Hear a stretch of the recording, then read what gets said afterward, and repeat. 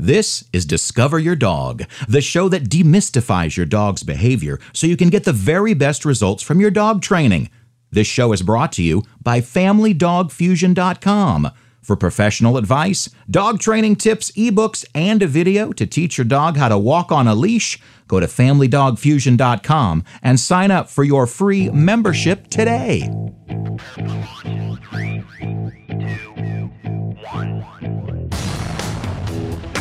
I've been talking a bunch lately about the fact that you, the dog lover, are the voice for your dog. Dogs are domesticated because of humans, and we have become their only advocate. So much so that we also have a habit of humanizing our dogs. There's a word for that, and I refuse to butcher it again. We would love for you to join our community of dog lovers. Log on to Facebook and search for our business page, Family Dog Fusion. There you will get updates as to what's going on with our dog-loving family and friends from all over the world. See events, our travels, or just information that you may need about the podcast, our book, or the new products we'll be releasing. That's Family Dog Fusion on Facebook. See you there. This is Discover Your Dog, the show that demystifies your dog's behavior and allows you to let your dog be a dog. I am Benny Copeland, behaviorist to the dogs, trainer to the people, and just like you, the listener, a dog lover. Thank you for clicking on my banner and joining our show. That's right, you humanize your dog. You talk to her like she is your kid or your BFF. You give her food that you eat and think that it's okay. You let her sleep in bed with you, your little cuddle monkey. But is all of this okay? Are all of these actions from you sending good or bad messages to your dog? Again, I reiterate that your dog is not human, and your dog does not have the cognitive abilities to reason. Since you are the few and the proud that have kept up with my shows, you know that I teach you how to behave with your dog in a way that she is reacting to your positive, pleasing, loving attention when she makes good choices.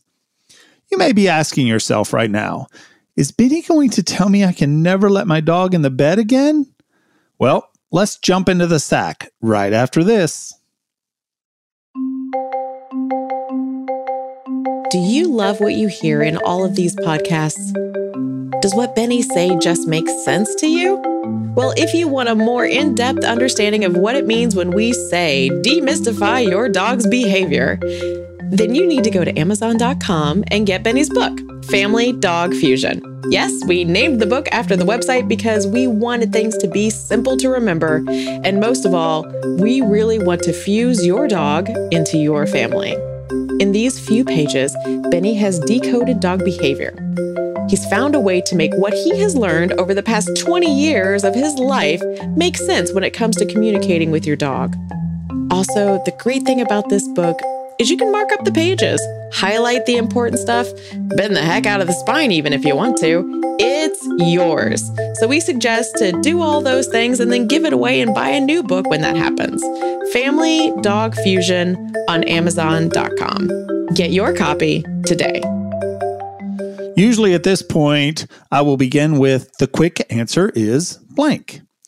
You know what? I'm going to do to you the thing that I hate when I listen to a show or read an article. I'm going to lead you on throughout this whole show before I do the big reveal. Of course, you only have to wait 15 minutes or so to wait. So there'll be some good information beforehand. I think that'll be okay if I do it on this one and only show. Talking to your dog is a sign of a healthy relationship. That's what I believe. Dogs don't understand everything you say, but they do get your tone. When you're happy and loving, your dog knows this and wants to be around you. When you're angry or upset, your dog can hear this in your voice tone and may want nothing to do with you. They may hide out or go to their safe place until your tone changes. A couple of tips when it comes to talking to your dog. Don't use your dog's name as a correction. Now, I know this is a toughie because it comes very natural to use names in an angry tone. Billy Bob Grayson Jones, you get over here right now. Using your dog's name as a correction is not a great habit if you want your dog to come to you all the time. Don't get me wrong, I will still do this on occasion, but it's not a habit that I use, and I typically use my dog's name in a pleasing, positive tone well over 10 times more than I use it in a negative tone. This is one of the things that happened to me years ago, and I realized that if I ever wanted my dog to be trained off leash, I need to be very aware of how I was calling and responding to my dogs. Molly was really bad about getting her nose on a scent, and she would just wander off without realizing she was even doing it. I called it getting lost in her nose. It's about the same as a kid in the store when you think he's following you, and then you pass that toy aisle or candy aisle, and 2 minutes later, you're frantically yelling for your child. Here's the difference. When you find your child, you scold her.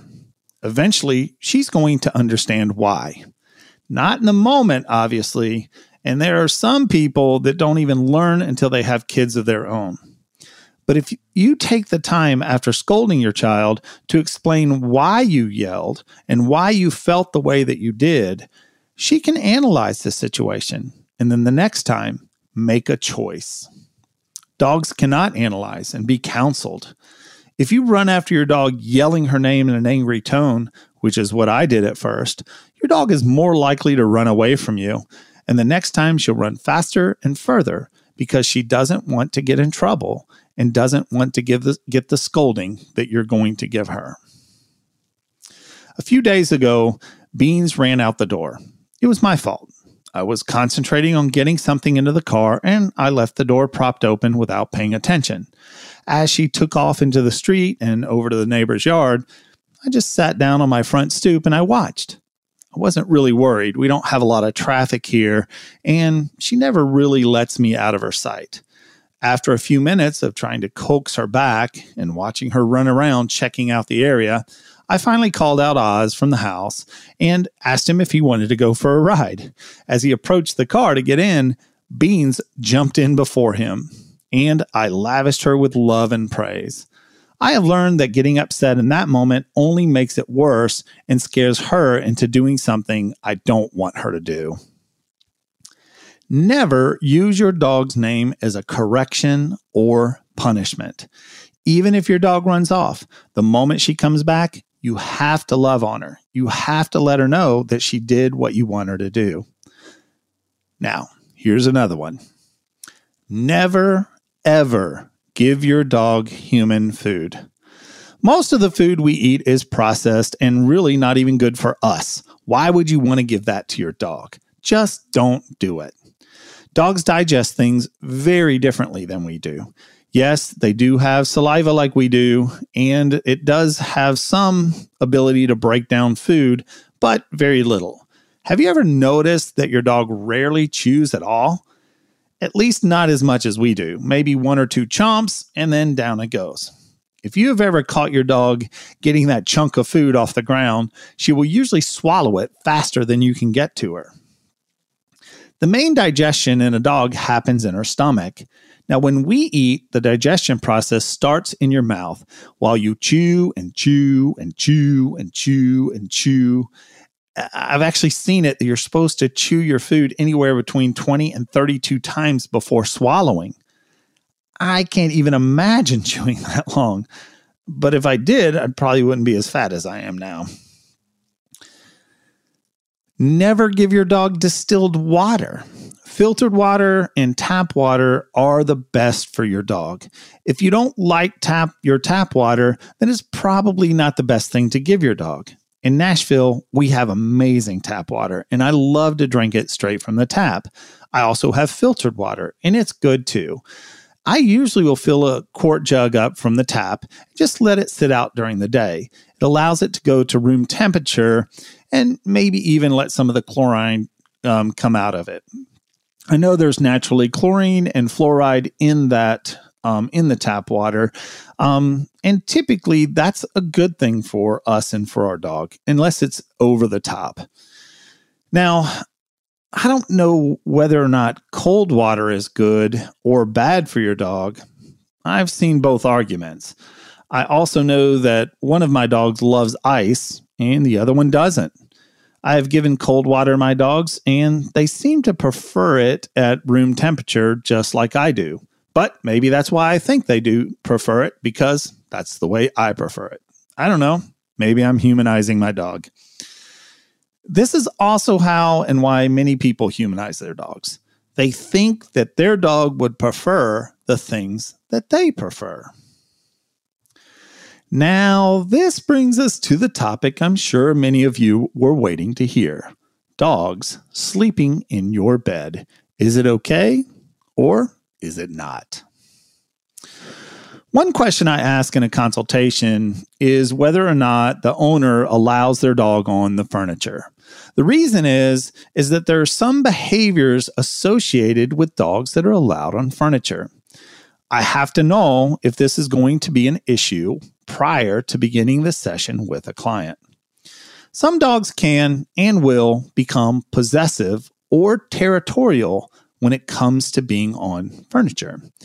There is also a slight chance that the dog will have dominant traits, and there are bigger issues if they're allowed on a bed or a couch.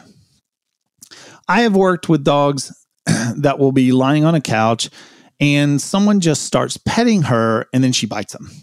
I've also worked on behaviors where the dog gets a toy or a treat, brings it up onto the couch or the bed, and then tries to protect it and not allow anybody else on the couch or the bed.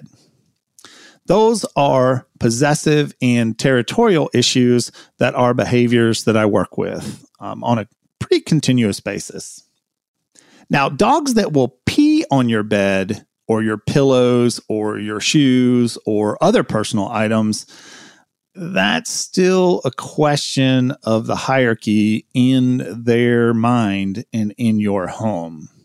If they are doing this on a consistent basis, you have a dominance or a hierarchical issue that really needs to be addressed by a trainer.